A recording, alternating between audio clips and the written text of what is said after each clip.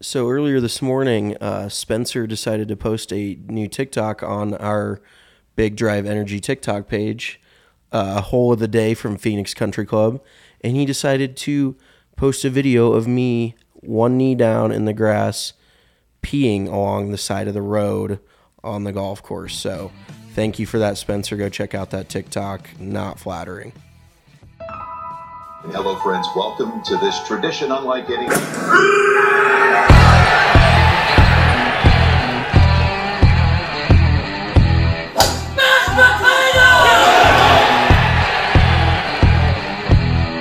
Fight the king! What?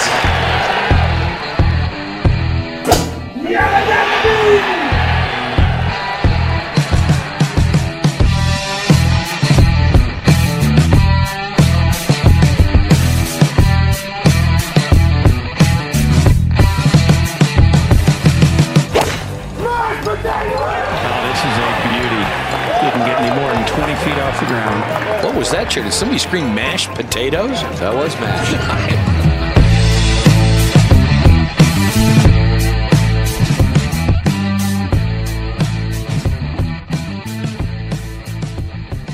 Although it was not flattering, it had to be done, brother. Welcome into Big Drive Energy. I am your host at Big Drive Spence, along with my brother, playing partner and friend at Big Drive Mitch. What's up, dude? How you doing?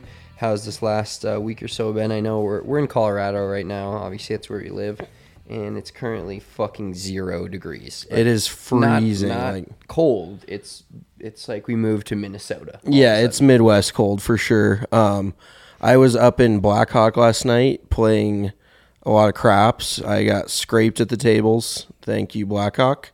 Thank you to the lodge. It was not a good experience overall. Then I thought I got money stolen from me by the ATM, and that was also a real treat. What happened? Well, long story short, I think I was supposed to get cash from the ATM, and it just gave me a ticket, but no cash came out. So then I shredded the ticket before it even got the chance to dispense any cash. So then I assumed, since no cash was coming out, that the ticket was the cash, like to take to the cashier. So then I proceed to dig through a gnarly trash can in Blackhawk. And if you can imagine what a casino trash can looks like the gross shit people do in casinos, it was alarming, and it's something I'm not proud of. If it was, I'll just be real, it's $250, and I wasn't just going to literally throw $250 in the trash. So I went digging.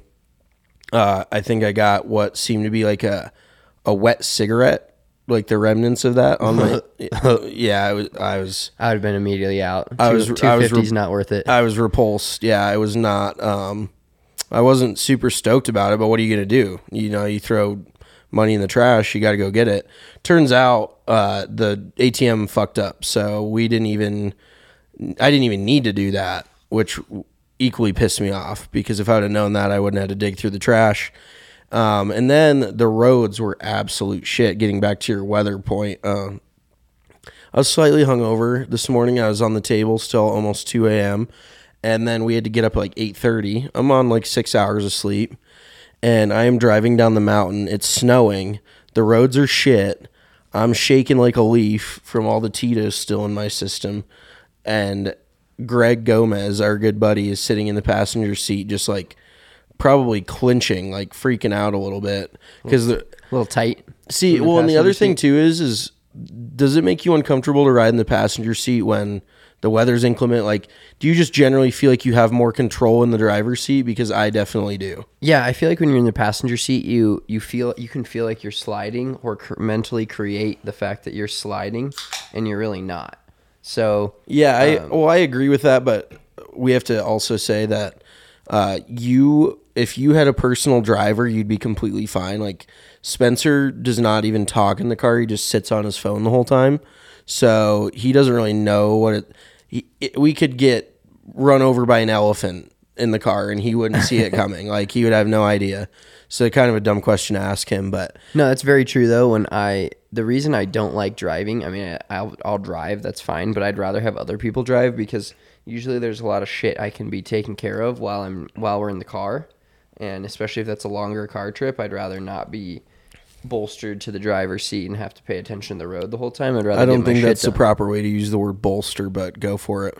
I'd rather be stuck in the passenger seat than the passenger seat than bolstered in the driver's seat. Fuck you, I'm using it. Okay, whatever.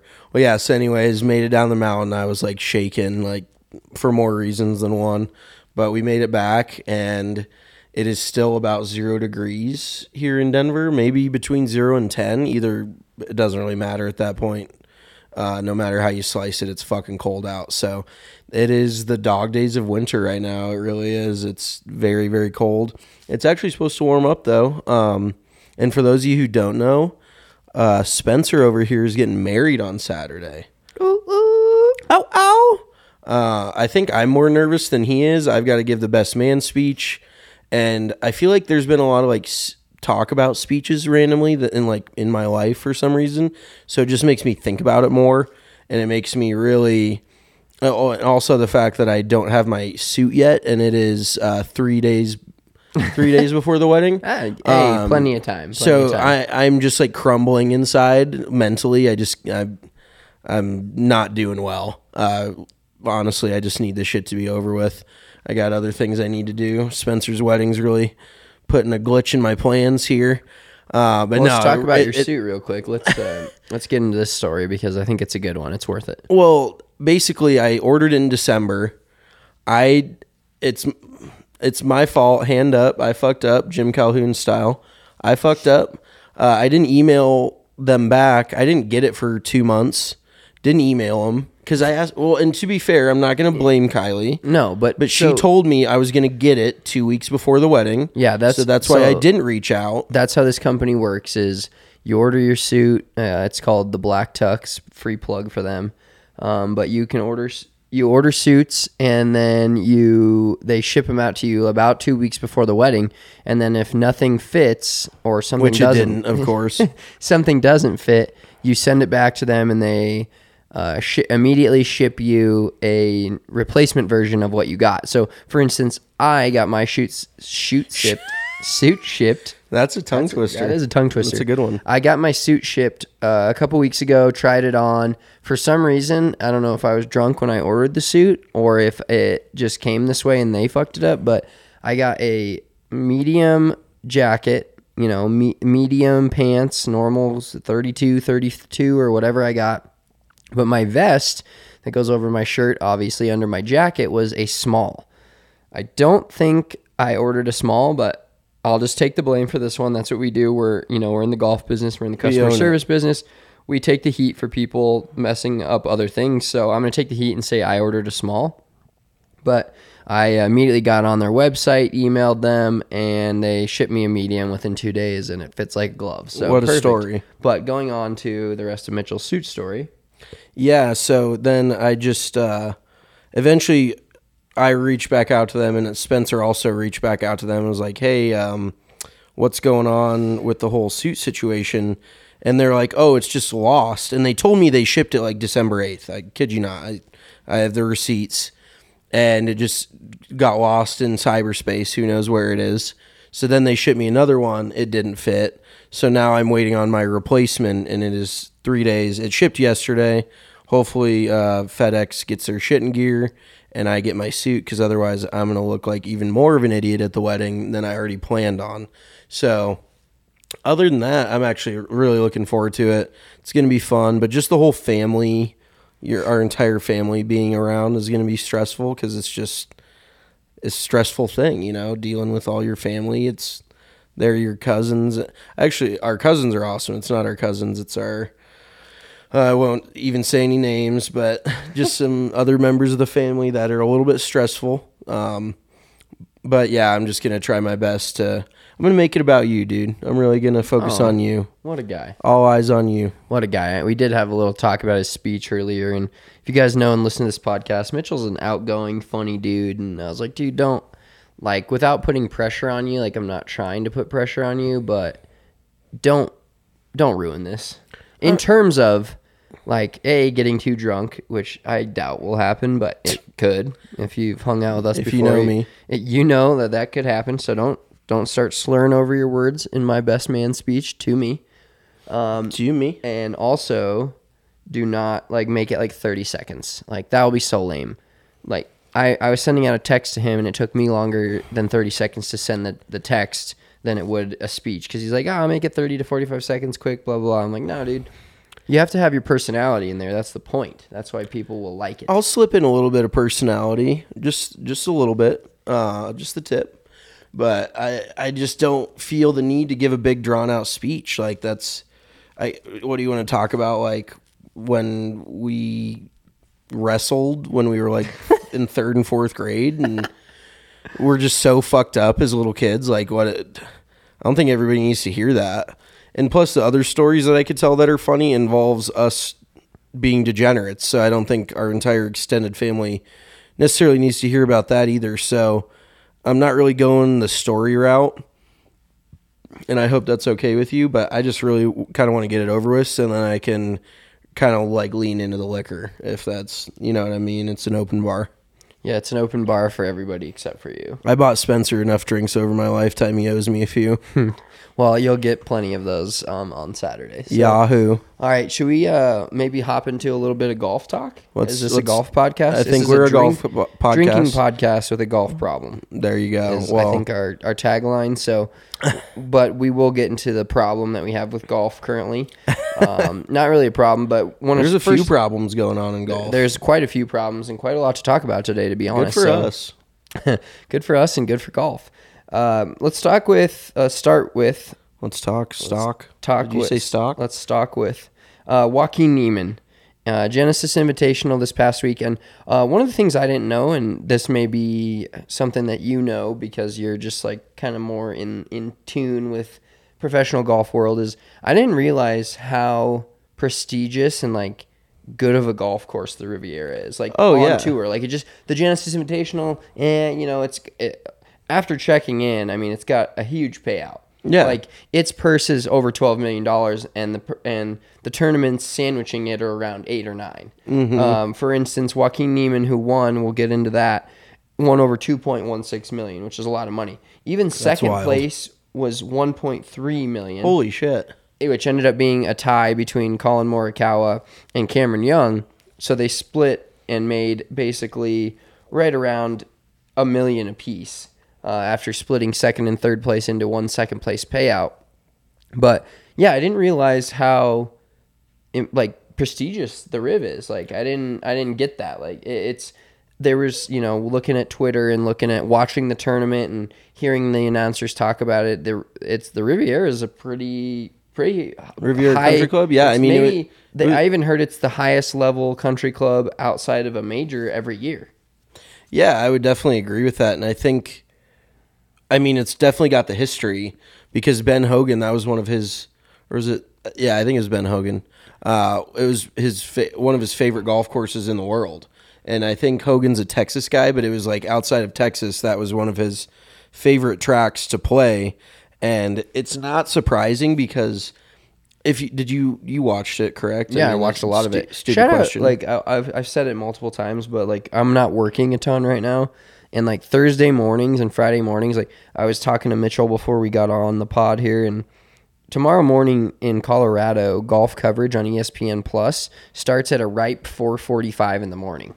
That's wild. I'm not going to be listening to it and watching it at 4:45 in the morning, but there's something about these Thursday mornings where I've had the last few off, and I can get up, and instead of like normal waiting till 1 p.m. till Golf Channel coverage comes on, half the guys are already fucking done. You can get on and watch from the first. So at 4:45 a.m., the first scheduled tee time, Mountain Time Zone tomorrow is 4:50, 6:50 Florida time. We're now on the Florida swing of the PGA Tour. We've moved out of the Arizonas and the Californias and into the Honda Classic, which we'll get to at the end of this. But yeah, the golf coverage has been insane. So it's been cool to watch, and I think. We might as well just jump into what Joaquin Niemann did. Unbelievable. It was so he had through 54 holes, the lowest score at Riviera Country Club ever. in a professional golf tournament. He went 8 under, so 63, 63 because it's a par 71, and then 68. And then finally he came back to earth and shot even par the last day to still win by 2 strokes. But I think what was crazy about his performance is he had a sizable lead, right? Yeah. Going into Saturday, just the weekend. And we had a couple guys that we bet on, and we'll get that out of the way first before we slob on Joaquin Niemann a little bit more. But we had Justin Thomas and Xander Schauffele to win it. They finished at 13 under and 9 under, so 6th place and 13th place. Not bad. No, not bad at all. And considering what the Riv has played to the last couple of years, 13 under, and Justin Thomas started Sunday.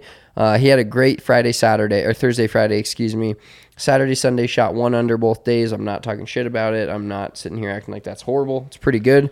Yeah, you're just not making up a lot of ground on the field. Exactly. And we had him to win it, and then we also had Max Homa to win it, which I knew I should have just picked him top 10. Of course, better's remorse. We can have it every week, every day, every bet you hit, every bet you place.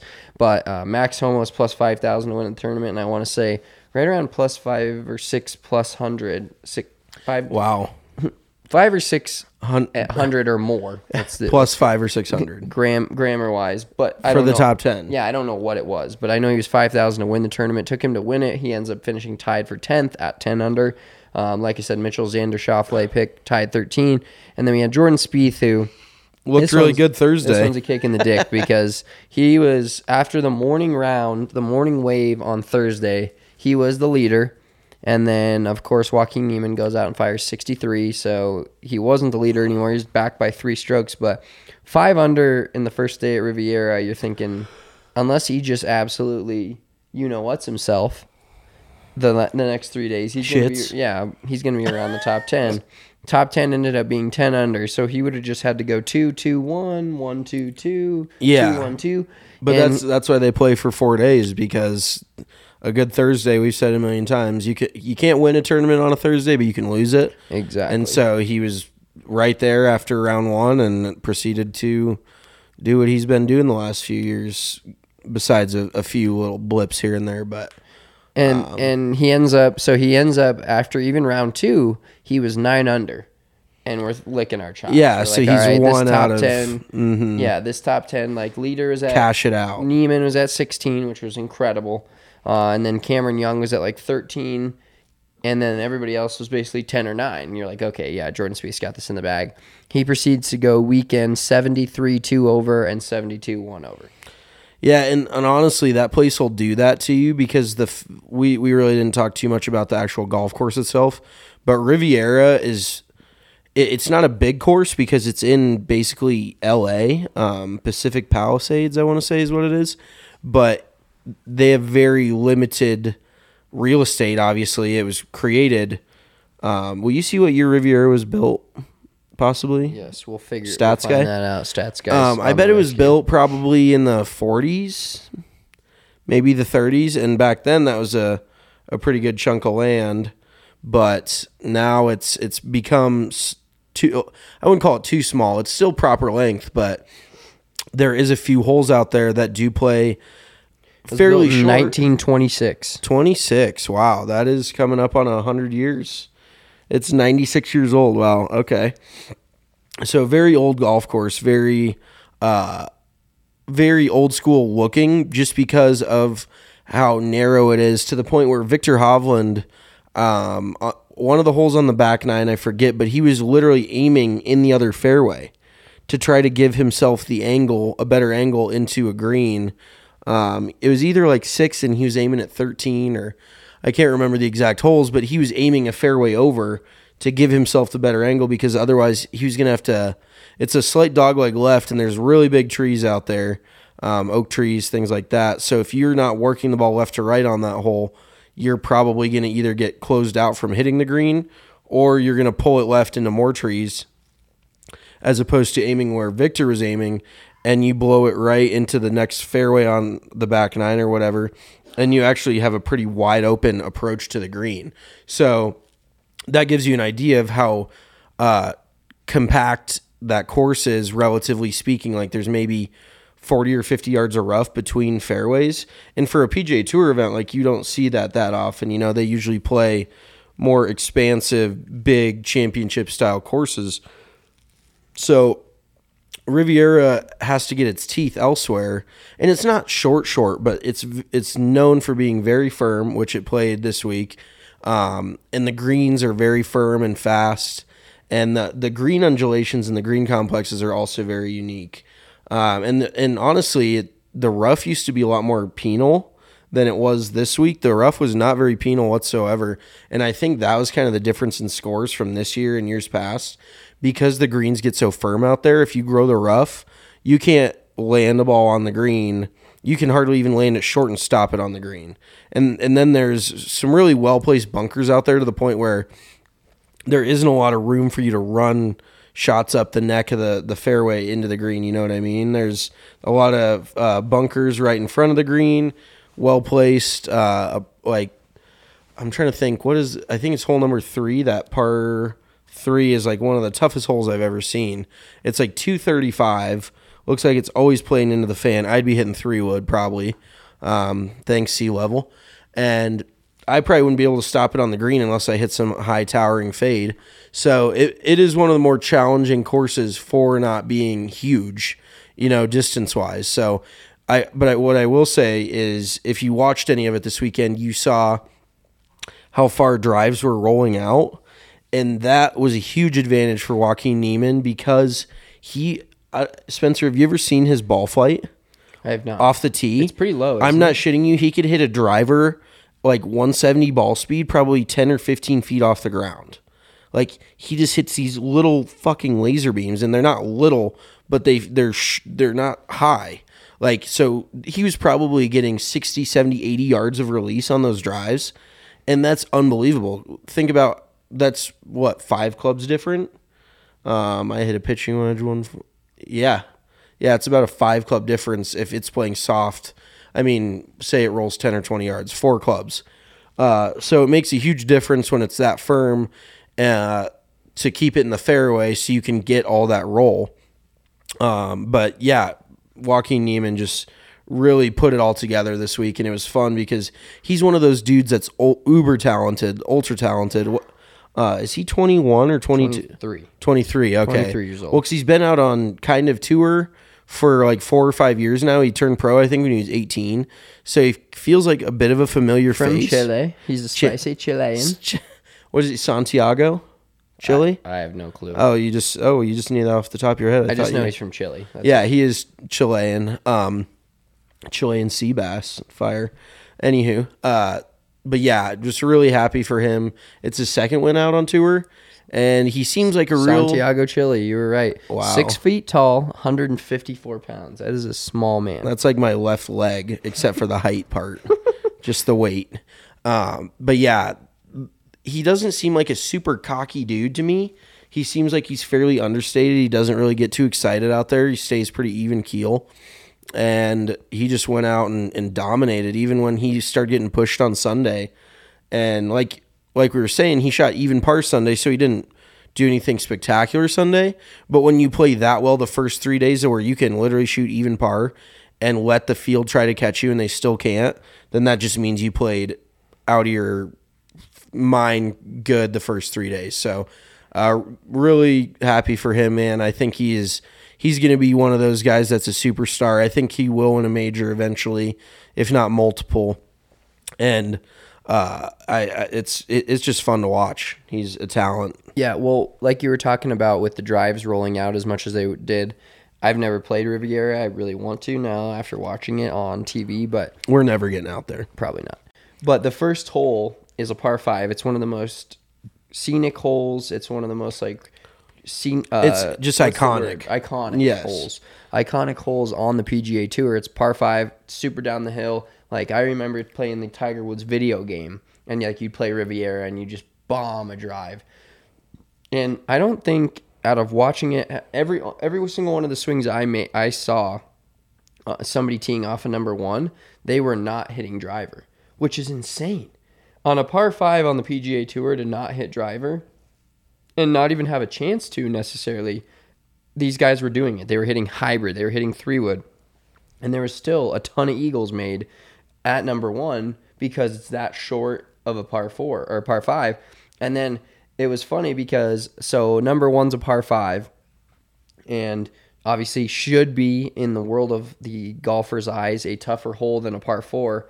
I believe number 1 had a lower scoring average than number 2 did, which is a par 4. Yeah, and it is a challenging par 4. But yeah, number 1 realistically, so it plays 503 from the back tee, but it probably plays about 15 to 20 down, and then you got to think how firm those fairways are. Like hypothetically you're 480, and the only thing that really stops these guys from having a short iron or a wedge in there is the Barranca that cuts in between the fairways, kind of split horizontally where there is a cutout of rough that you don't necessarily want to get into because then you can't stop the ball on the green. But I think there is even some guys that can carry that or get close to carrying it, which is insane. But if they're hitting 3-wood, they probably still only have like a mid-iron in.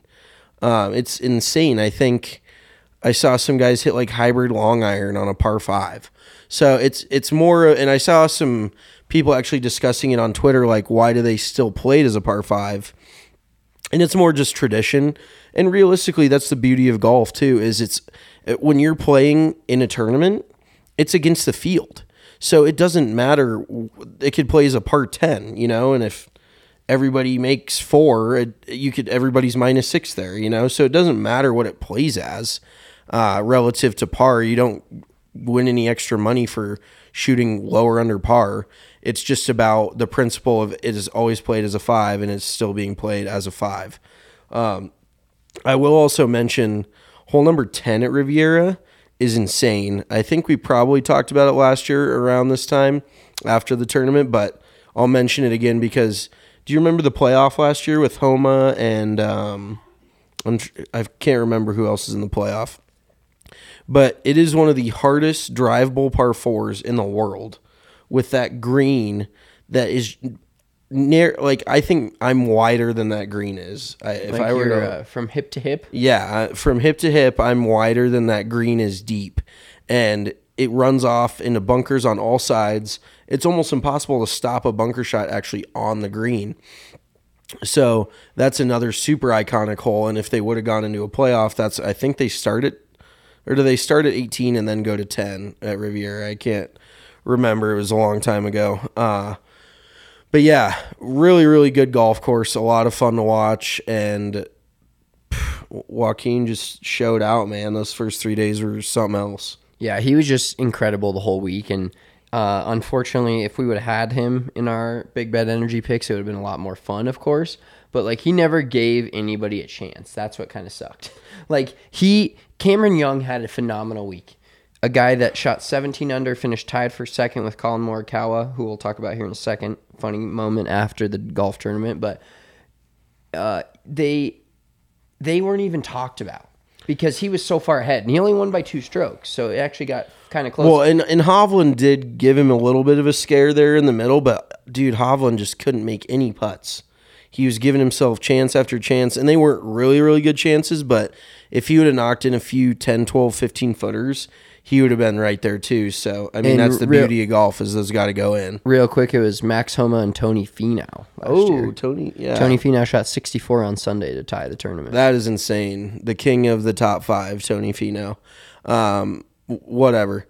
So, yeah, the middle of the front 9, kind of later on the front 9, last group, guys were kind of giving him a bit of a push, and that's the tough thing, I think. I mean, I've never personally been in this position in a professional event because I was never that good, but you got to imagine getting kind of in the meatier round when you're leading and it's the 4th round, and if you're the leader and you're not making a move, you feel like you're losing ground for sure, but then the heat just gets stronger and stronger, and you really got to be careful to not force something. Be like, okay, I got to make a birdie. I got to get on track. Because, for example, like we just talked about, Niemann shot even par on Sunday, won the tournament by 2. So you don't necessarily need to press, but I think that's kind of a sign that he's wise beyond his years is that he can have an even par round and grind it out and make those clutch 5 to 10 footers and not just it's so easy when you're playing poorly to let an even par round turn into a 75 or a 76. We know what that's all about, right?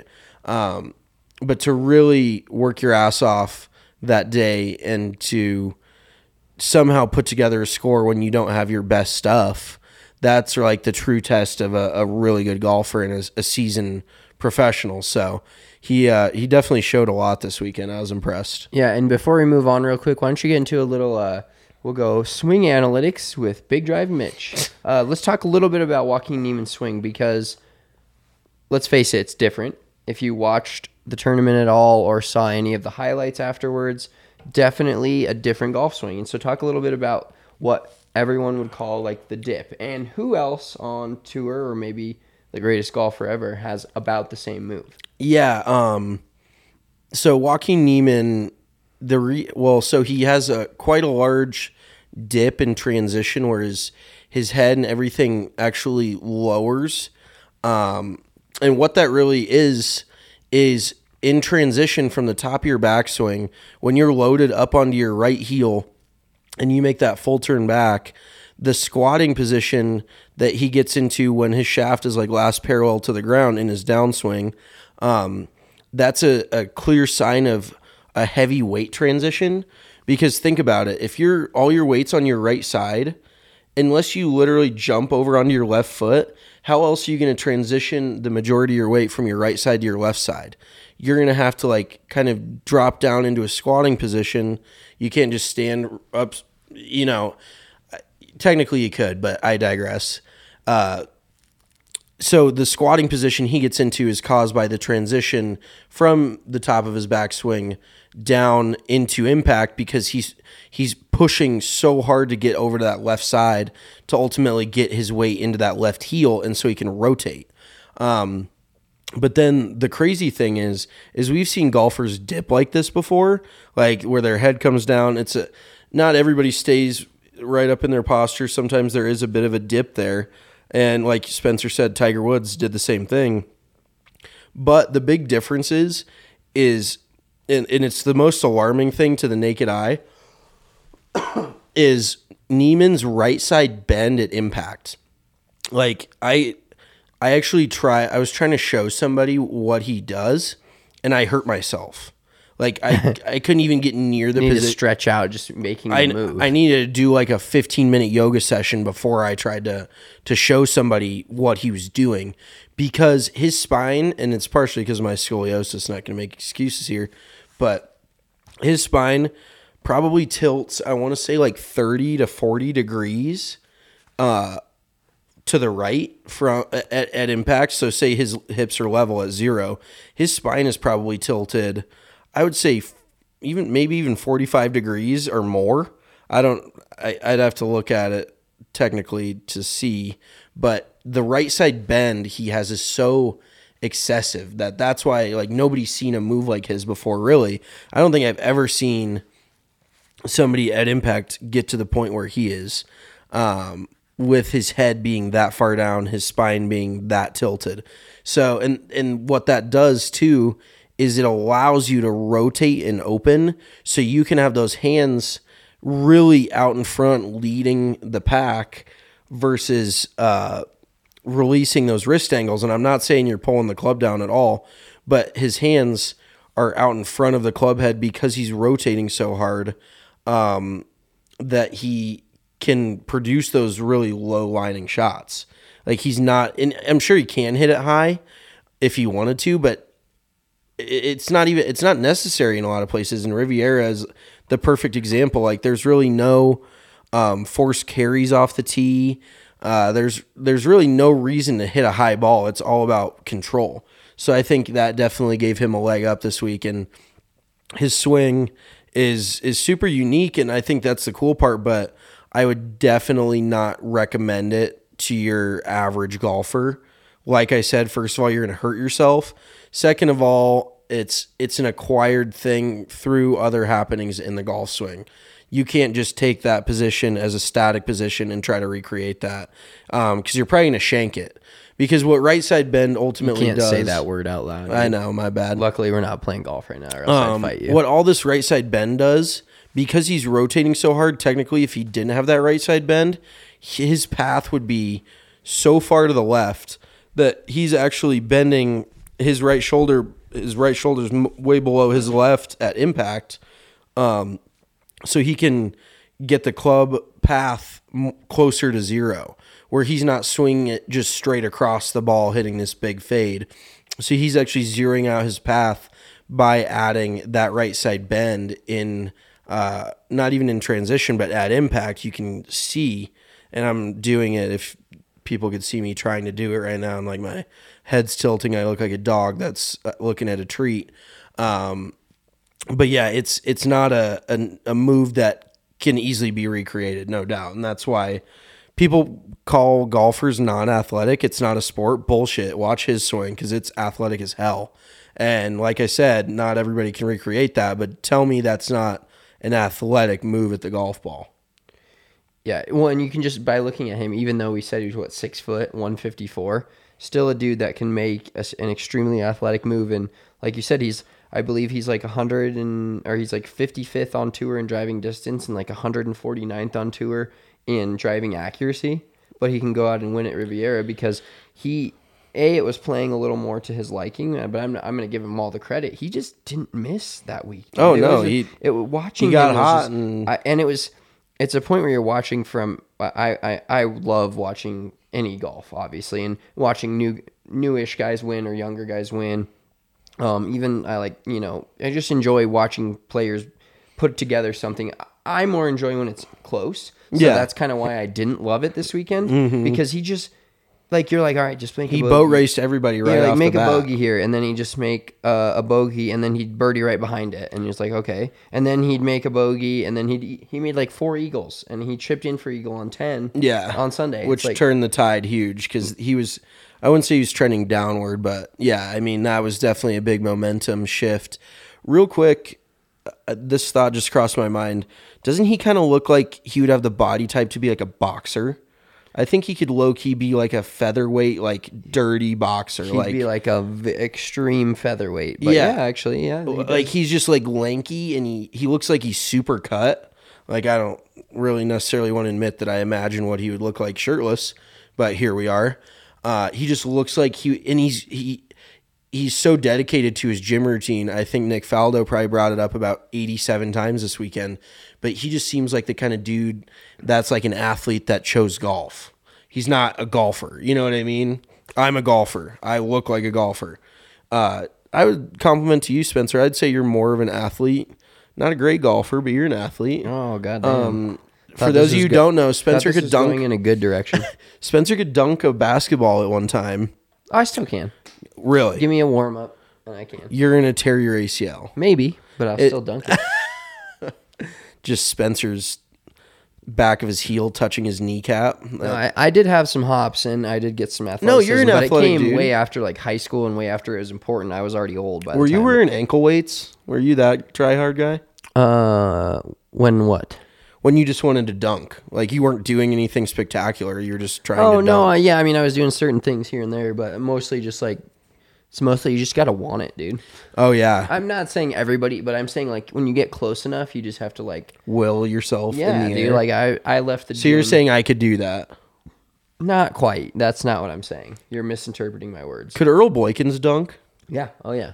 Fuck, that's insane. 5'5" in the NBA. I'm taller than Earl City. Boykins, and I can hardly, even at my peak of athleticism, which is relative, I could hardly grab net. Like that's just the level of hops is unbelievable. Anywho, doesn't Joaquin Niemann seem like just an athlete?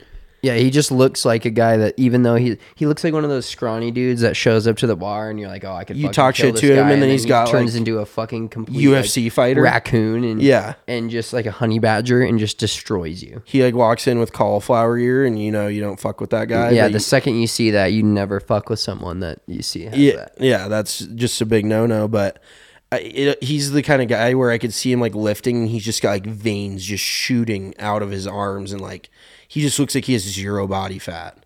Like it's wild, but I don't really know how he got here. Just an observation. He's a young athletic dude. Respect to him. And there we have it. I think we've given Joaquin the props he deserves, for lack of a better term. Yeah, exactly. We even discussed how he looks like a fighter and his body weight and fat. And so shout out Joaquin Niemann. One other note we did have from the Genesis Open or Genesis Invitational at Riviera. Pretty funny moment from Colin Morikawa. He got caught taking picture of his now fiance after the golf tournament, which is hilarious because he just made over $1 million. And he's just still the stereotypical boyfriend. Yeah. Like, take a picture of us. And her and her friends are out there after the tournament getting all jazzed up. Like, oh, my boyfriend just won another $1 million. He had shot a 65 on Sunday, almost took the lead, almost tied for the lead. And here he is out there with an iPhone 13 taking photos of his girlfriend. So, and it was... a lot of the ladies on Twitter loved it, of course. He's like, honey, I haven't even signed my card yet. And I'd be doing oh my the same God, thing. it's golden hour. It's golden hour at the Riv, babe. Can't pass up the photo op, babe. But yeah, that was a funny happening. Morikawa is another dude that was right there and just couldn't make the putts when it mattered. Honestly, and that has kind of been a knock on his game. He's the best iron player in the game, technically, and like, that's not even an opinion. That's just a fact. But I have one other fun fact. So Cameron Young, fairly unknown name, and I think we should touch on him a little bit because that dude can absolutely move it. Did you see his swing? Yes. And he's got like that Hideki pause, which I thought was like very rare, considering. And I'm not trying to. I don't really even know where I'm going with this, but I've only seen that in like Asian tour, Asian based players, because that's more taught over in China, in Japan, in Asia, places like that. So I've seen it out of like strictly like Asian players, and that's not a stereotype or anything. It's just that's the way they teach golf over there, and it obviously works. Matsuyama's a major champion, but I've never seen that in an American player before.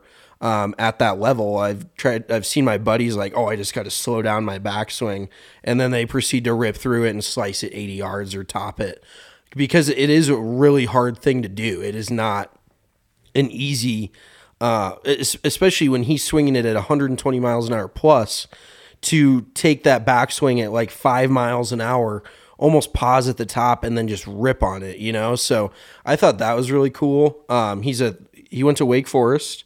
Can you name another dude, somewhat friend of the program or friend's dad of the program? Gary Hallberg. Oh, Gary Hallberg, Wake Forest product. Justin Sternad, Kendall Hinton, Jesse Bates. All almost Super Bowl champion. Wake Forest product. Yeah. But so, Jesus, talk a lot. Anywho. So Cameron Young, I was reading up a little bit on him, and he was a 3-time All-ACC at Wake Forest, which is damn good because Wake has got a lot of really good golf schools. So I would consider them and the SEC kind of like the premier golf conferences. Well, I guess, and the Pac-12 because it's California. But other than that, like, he competed a lot, very well in college, and he kind of just burst onto the scene here recently. But I read the article about him, and his dad is a head pro at one of these iconic country clubs. Spencer, let's play. I'll give you a hint and see if you can guess it.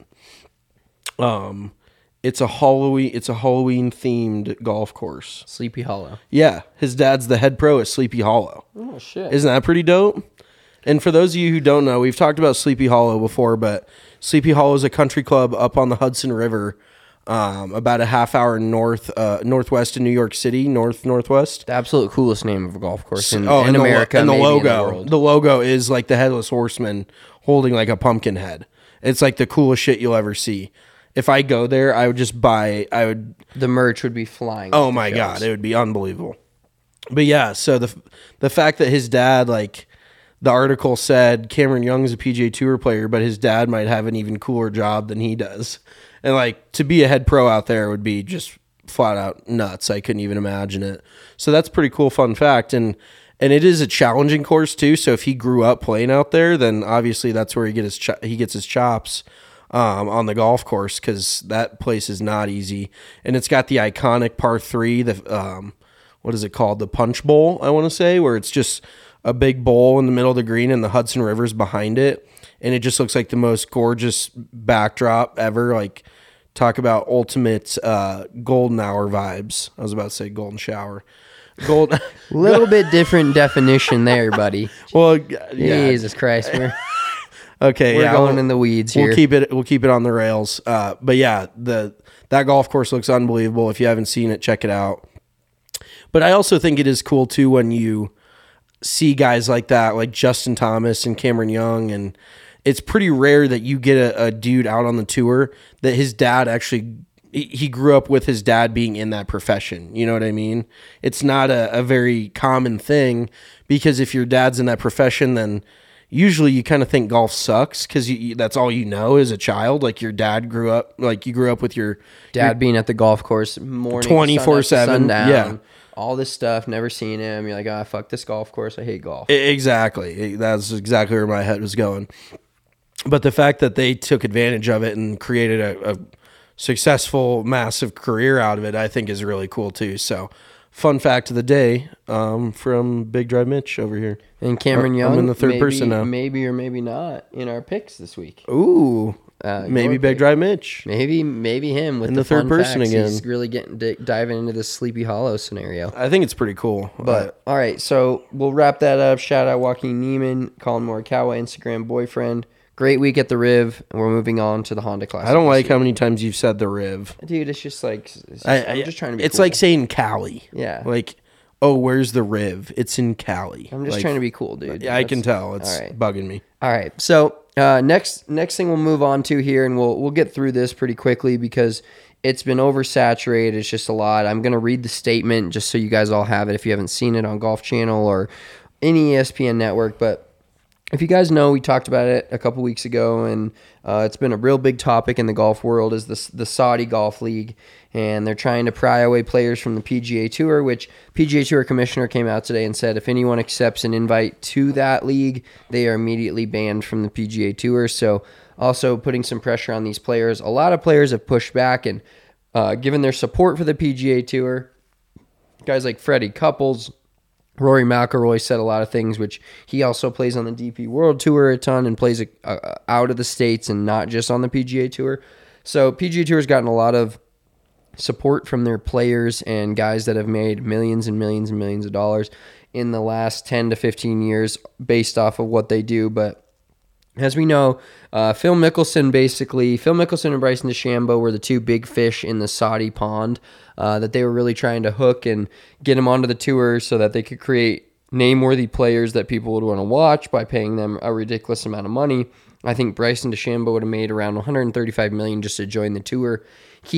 It sounded like he was all but there, and then kind of backed out last minute. He took himself out of the field at the Riviera, and everybody was like, "Do you like that Riviera, not Riv?" Thank you. Full on forward. But he took himself out of the field. Everybody's like, "Oh, has he played his last tournament on the PGA Tour?" Blah blah blah. And now all these guys are backing up off of their claims, and so Phil Mickelson made some statements, and then he tweeted out here yesterday. And I think the funny thing is I don't know, maybe I see it this way because I have my own personal Twitter account, and I never say that I'm tweeting from my own Twitter account. But so Phil Mickelson's tweet is basically the tweet Sheesh. is a statement from Phil Mickelson, and then there's a picture, his logo with his name, and then and not note stamped. Luckily, looked like this was printed out on some paper or typed out on some sort of a computer. But he says, and I'll get through this quickly as I can. Although it doesn't look this way now, given my recent comments, my actions throughout this process have always been in the best interest of golf, my peers, sponsors, and fans. Sponsors, by the way, KPMG, the company you see on every single one of his hats, gone. Dumped him. No longer like a bad sponsor habit. of Phil Mickelson, current PGA champion, so kind of wild. This is the problem of off-record comments being shared out of context without my consent, but the bigger issue is that I used words I sincerely regret, that it do not reflect my true feelings or intentions. It was reckless. I offended people, and I am deeply sorry for my choice of words. I'm beyond disappointed and will make every effort to self-reflect and learn from this. Golf desperately needs change, and real change is always preceded by disruption. Damn, I shouldn't be reading this. Too many Ranch Ryder Celtics for me. Plug. I have always known that criticism would come with exploring anything new. I still chose to put myself at the forefront of this to inspire change, taking the hits publicly to do the work behind the scenes. My experience with LIV Golf Investments has been very positive. I apologize for anything I said that was taken out of context, basically to calling them like scary ass people. What was the word? Like, what was the word? I think that's like something. I think that's what he said. Is they're scary ass people. Yeah. The specific people I've worked with are visionaries and have only been supportive. More importantly, they passionately love golf and share my drive to make the game better. They have a clear plan to create an updated and positive experience for everyone, including players, sponsors, network, and fans. I have incredible partners, and these relationships mean so much more to me than contract. Many have been my most influential mentors, and I consider all lifelong friends.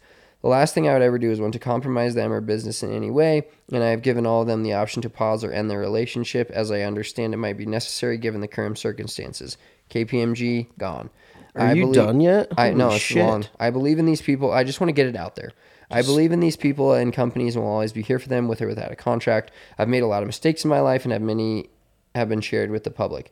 My intent was to never to hurt anyone, and I'm so sorry to the people I have negatively impacted. This has always been about supporting the players in the game, and I appreciate all the people who have given me the benefit of the doubt. Despite my belief that some changes have already been made within the overall discourse, I know I need to be accountable. For the past 31 years, I have lived a very public life and have strived to live up to my own expectations, be the role model fans deserve, and be someone that inspires others. I've worked to compete at the highest level, be available to media, represent my sponsors with integrity, engage with volunteers, and sign every autograph from my incredible fans. I have experienced many successful and rewarding moments that I will always cherish, but I have often failed myself and others too. Past 10 years, I've felt the pressure and stress slowly affecting me at a deeper level, playing the victim. Just kidding. I know I have not been at my best and desperately need some time away to prioritize the ones I love most and work on being the man I want to be. All right, so just quick. I know that took a long time to read. It's a lot, but just even I quit there. listening. Hopefully everybody's still on board here. If you're still listening, fucking raise your hand up. Yeah, in the good air. for you. You deserve a cocktail. I feel like all of that was important because that was a big old word salad. I heard a whole lot of nothing. But what did you take from that? Nothing. Okay. Well, you tell me what you took from it, because I am not going to lie, I quit listening. I've read it, and it just doesn't seem like it's like 2 pages of just nothing. Basically, it's a lot of going back on. He realized he bit the hand that fed him for his entire life. That and he fed him a realized fucking full-on Thanksgiving dinner, dessert, leftovers, the whole bit. Like, yeah, I mean, that's kind of the crux of the issue here is Phil Mickelson's one of the highest career earners in PGA Tour history, along with having massive sponsorship deals. Probably the second highest career earner in golf history behind Tiger Woods. And he's somehow saying that he's just trying to help the tour. Like, okay, dude, I mean, sure, valiant effort, but it's just to try to cover his ass. Like, I just don't like. Phil's just an arrogant prick. Let's just go with that. There's really no two ways about it. And sure, you've had like nice like people are like, oh, I talked to him once. There's nobody around, but he's still nice. Like, he's not Shooter McGavin. He's not gonna like kick your dog and tell your kid he's not gonna sign autographs. But he's arrogant, and he almost. A lot of people on Twitter are actually saying he thinks he's so much smarter than he is, that's really what gets in the way of what he's doing. And who knows what his intentions were, because he went about it so poorly and so publicly that, like, when you come out and say that shit in public and write like a tell-all, whatever, and then you're like, oh, things have been made public. Well, no shit. You started it, and on top of it, you basked in the limelight of the PGA Tour for the last 20, 25 years. And it's not to say that I don't like Phil Mickelson, because I really actually do. He's super fun to watch. He's a great character. He's got a good personality. But I think he kind of got out of his lane a little bit And when you've got one of the richest guys on tour saying, "Oh, I'm just trying to help the tour do its best for the tour," all you do is come off as a greedy asshole. So I guess I did have something to say about it. Yeah, you're usually not a man of little words, so I expected something. Not a few words, that's for sure. I just had to, get you going a little bit. I had to start your engines. Well, so that brings our tweet of the week up, having to do with Phil Mickelson. So there's a guy named Alan Shipnuck. He was a former writer for Golf Digest. Sports Illustrated, I think he's what he works for now. Well, no, he doesn't work for any of them. Well, he recently, like 2 days ago, resigned from the Fire Pit Collective. Oh, did he resign from Fire Pit? Mm-hmm. No shit. Still says it in his bio. That's what had me fucked up. So he didn't ask Alan. He's like, all right, let's do an Ask Alan because he thinks he's super important. Whatever, up on his journalistic high horse. Is journalistic a word? I think so. Wow. If not, you just made it one for Good sure. on me. Anything of note happening in the golf world with this past week? As always, thanks for the questions. And then this one dude, Pro Golf Analyst, has like 5 followers, pretty irrelevant. I think his avatar is like a random driver clubhead it's fairly anonymous, but he goes, rumor has it, I'm sure this guy's got the inside scoop. Rumor has it was that some players had recently received big bucks for committing to the Saudi Golf League in advance of the launch. But if this whole shit show is collapsing with the likes of Kokrak, Westwood, and crew, would these guys have to return their booty, which he means their money, not their actual booty, even though the Saudis might take their booty eventually. But you never then know who you get into business with. This response was pretty funny. So this is our tweet of the week. Aaron Scriba. And give the handle. At Eric Scriba, Eric with a C, and Skiba. I'm sorry, I don't know why It's that. a random R in there. Scriba. No hard R's. Skiba. Ericskiba. Okay. He just goes Skiba, probably. Whatever, yeah. But he just goes, tough group to owe money to. That is fucking the truth. I don't know if there's anyone in the world you'd rather not owe a good chunk of money to than the Saudi Arabian blood diamond family. All right. And shout out real quick to Chris Bame, our buddy. He's been on the pod. He texts me and goes, your analyzation of the Saudi Golf League was on point, and he's obviously being sarcastic, and he's like just talking shit to me because I said it's a million times, it's not a geographical podcast. He's like, well, that's very clear. So thanks, Chris. I understand that my takes are wild and a little shitty at times, so you're not telling me anything I don't know. All right, so enough of the Phil Mickelson word salad in the Saudi Golf League. It's a Firefest type of situation. It does seem very Firefest. Never going to happen. Kind of like that, what was that concert that you and your friends were going to go to? That's definitely not going to happen. Well, it's going to happen, but it was everyone my age at the millennials. Like nostalgia is a hell of a drug. Yeah, there was some rock concert going on. One day, like you had to pay up front. One day concert, you had to pay like $300 plus up front in Vegas. No refunds. And they have like 3 stages, but each artist, I think there was, I can't even remember the amount of artists, but they were going like 20 minutes at a time. Like who goes to see artists 20 minutes at a time? It was like 303.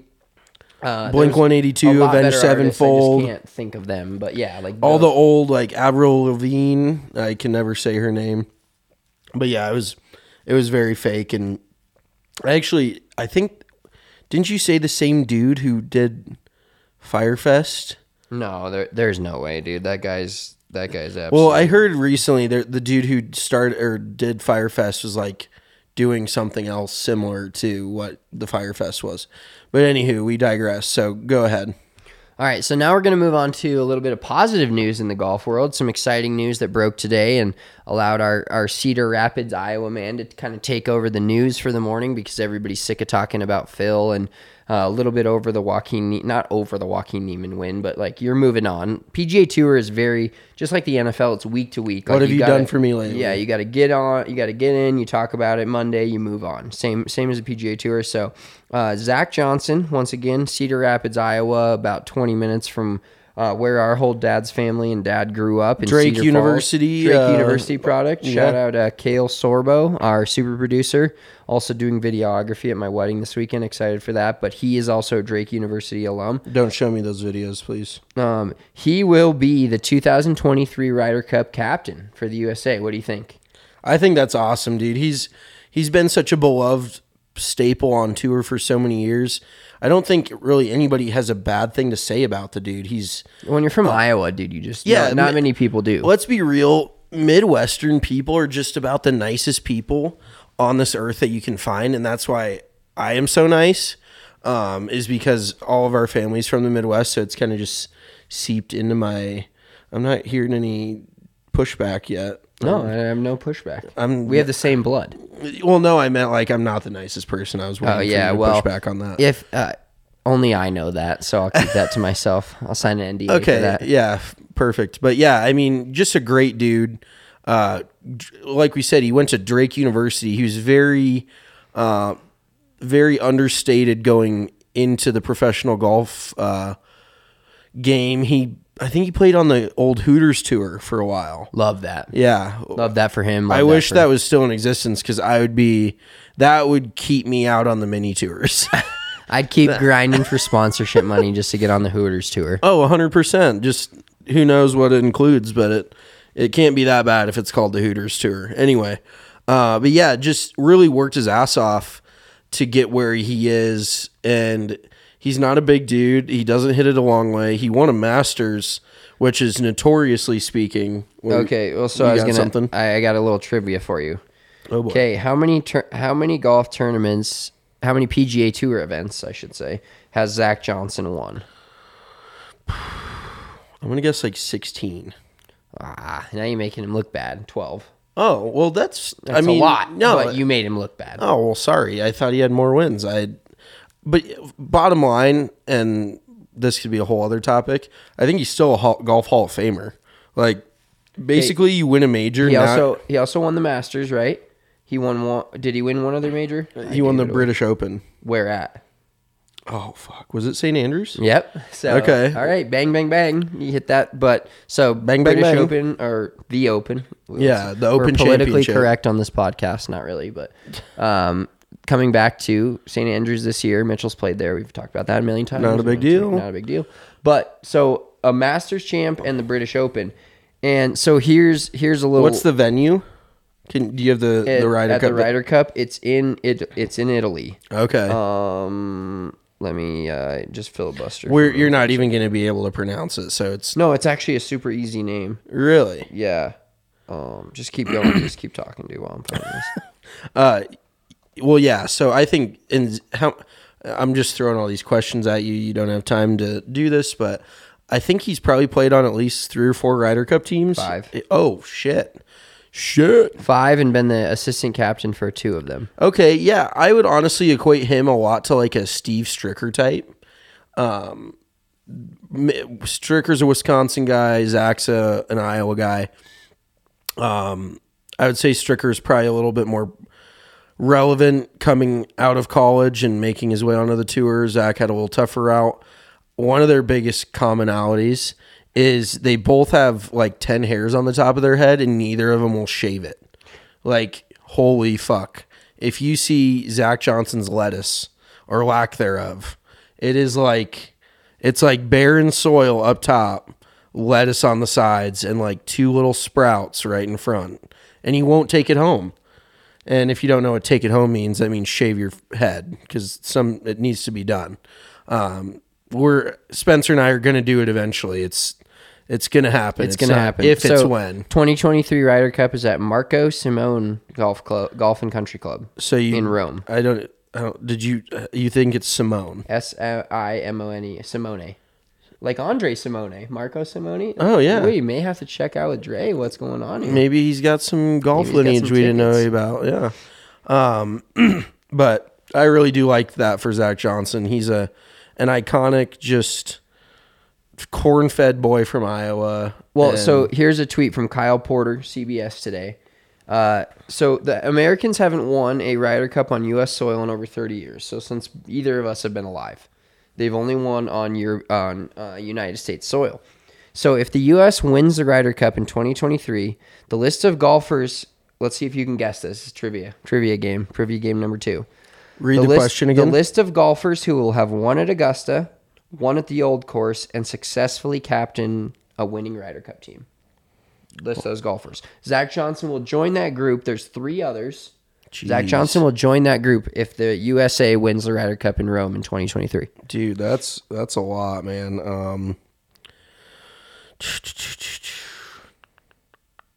I don't want to just leave this as dead air, but I really just think of really good players. Like, I'll just give you that hint. Like, they're all really good players. They're not like scrubs. Jack Nicklaus. Yep, that's okay. one.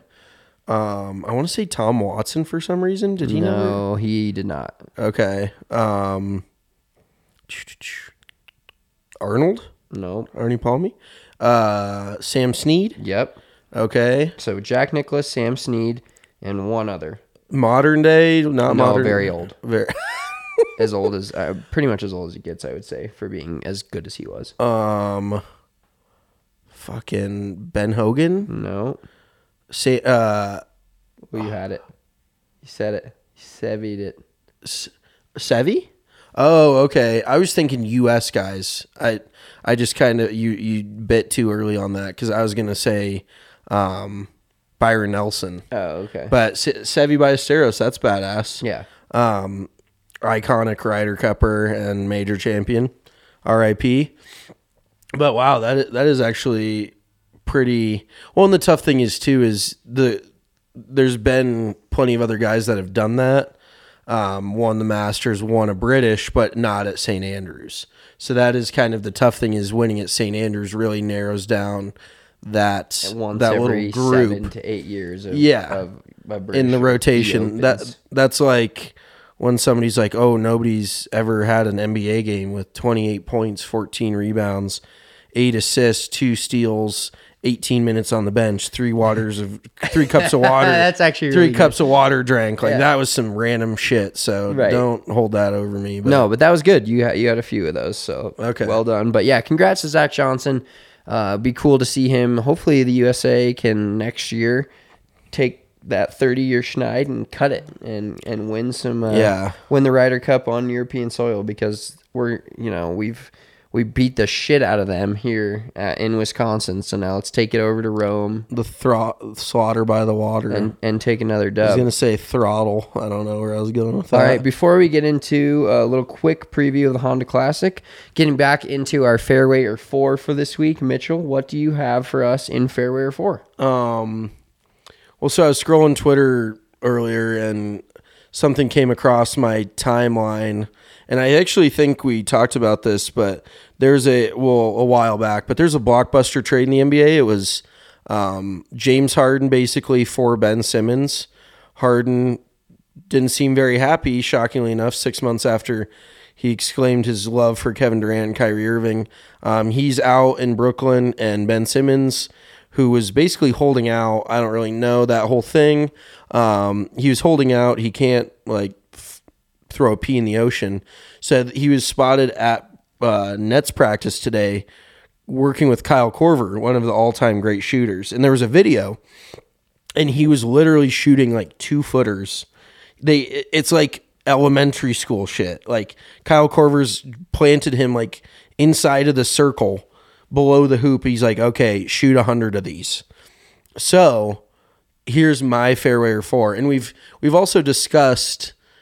We've had a Ben Simmons Fairway or 4, just so you know. I know, but here, this is even better. Could you beat Ben Simmons in a shooting competition? Oh, that's a good question. A 3-point shooting competition? I think just overall, say it's layup, free throw, 3-pointer. I would say layup, he's probably got me as much as I've got him. Free throw, I think we're about even, but 3-pointer, dude, I honestly believe I could beat him in a shooting competition.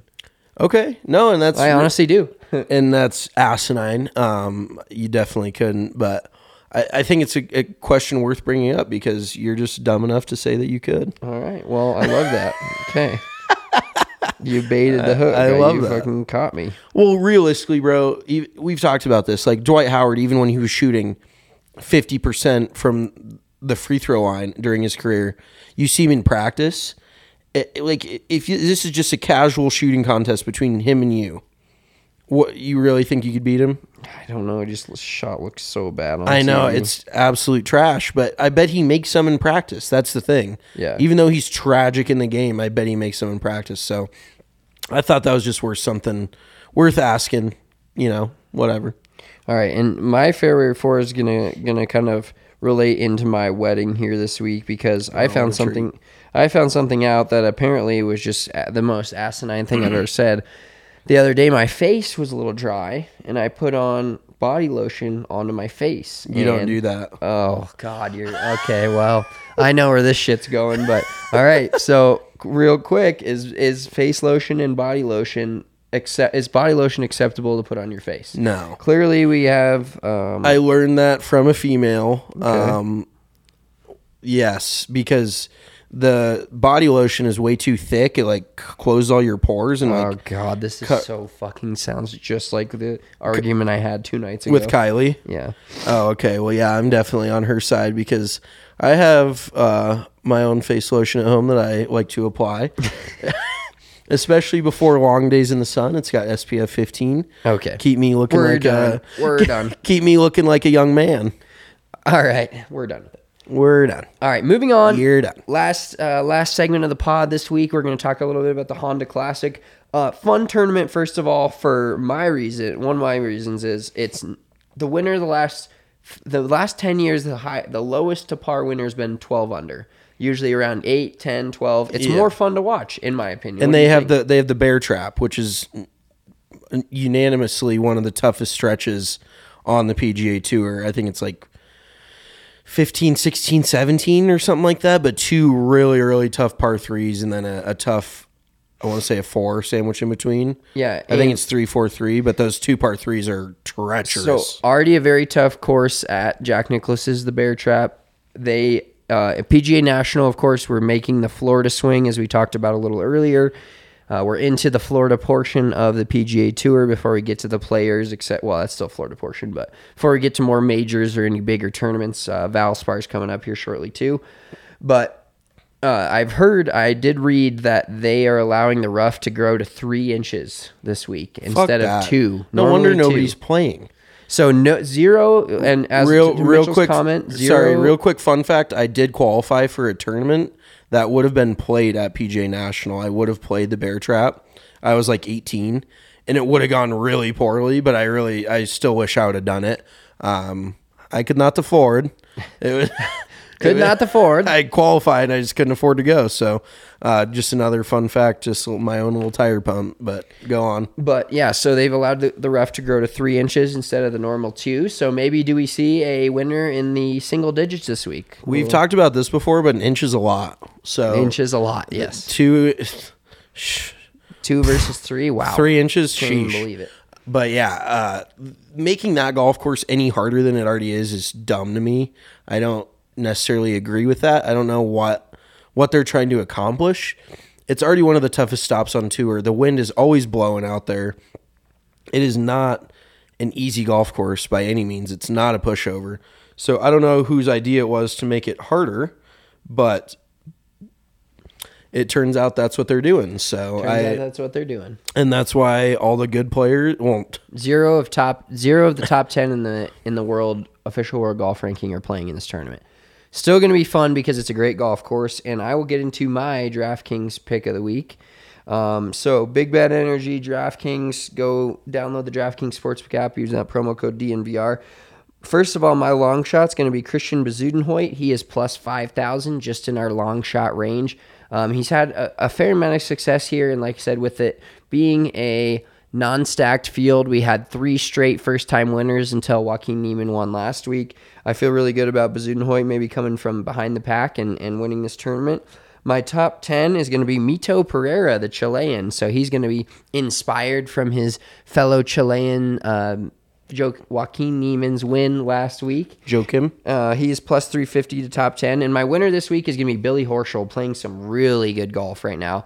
He was actually going to be, he was right up there with one of my tops to win it. So he is plus 1,800. I believe he's a third or fourth favorite. Not taking the favorite this week, but I am going to take Billy Horschel. Hopefully he can hold off guys like Daniel Berger, but had a really good year and hasn't won as far as this last season goes. So I'm going to take Billy Horschel plus 1,800. Okay. I like those picks, honestly, not too bad. So my winner, or let's go top 10 this week. I'm going Ian Poulter. He's a Florida guy, plus 330. I was about to say Florida native. He's from England, but he's lived in Florida for basically his whole professional career. And it looks like he's playing some pretty good golf right now. The Saudi Golf League is no longer a thing, so he can't just take a check and cash it in. So I am going to take him to top 10 plus 330. I like that pick. My long shot is going to be Cameron Young, the man we were just talking about earlier, who played really well these last few weeks. He's on the come up. I think he's just outside the top 25 at Waste Management, finished second last week. So plus 5,500 this week is a long shot. He's playing great golf, somewhat of a weak field, so I could see him doing that. And then my winner for the week is going to be Lou Oosthuizen. The dude puts on a ball striking clinic every single week he's out there. And I really think if he can roll a few in, he's going to be the man to beat. So I like Lou Oosthuizen plus 1,600. Bang, bang. Log onto that DraftKings Sportsbook. Put those bets in. We are about to hit a winner. I feel it. I feel it coming this week at PGA National for the Honda Classic. Hopefully you're not out there driving a Honda. Just kidding. Love the Hondas. All right, that's going to do it for us this week. We appreciate you guys all tuning in. Of course, follow us on Twitter at Big Drive Energy. Follow us on Instagram now. We want to get that Instagram boosted up. We're posting our TikToks on there at Big Drive Energy Pod. Of course, always follow us on TikTok as well at Big Drive Energy. Appreciate you guys. Tell a friend. Tell 7. And tune in next week when we recap the Honda Classic. And we're going to do a little episode about, since it's so cold, it kind of inspired us of some drills and stuff you can do if you're living in a cold weather state, you're not golfing right now, some stuff you can do to keep up on your game. So until then, we'll talk to you next week. Have a great weekend. We are out. Peace.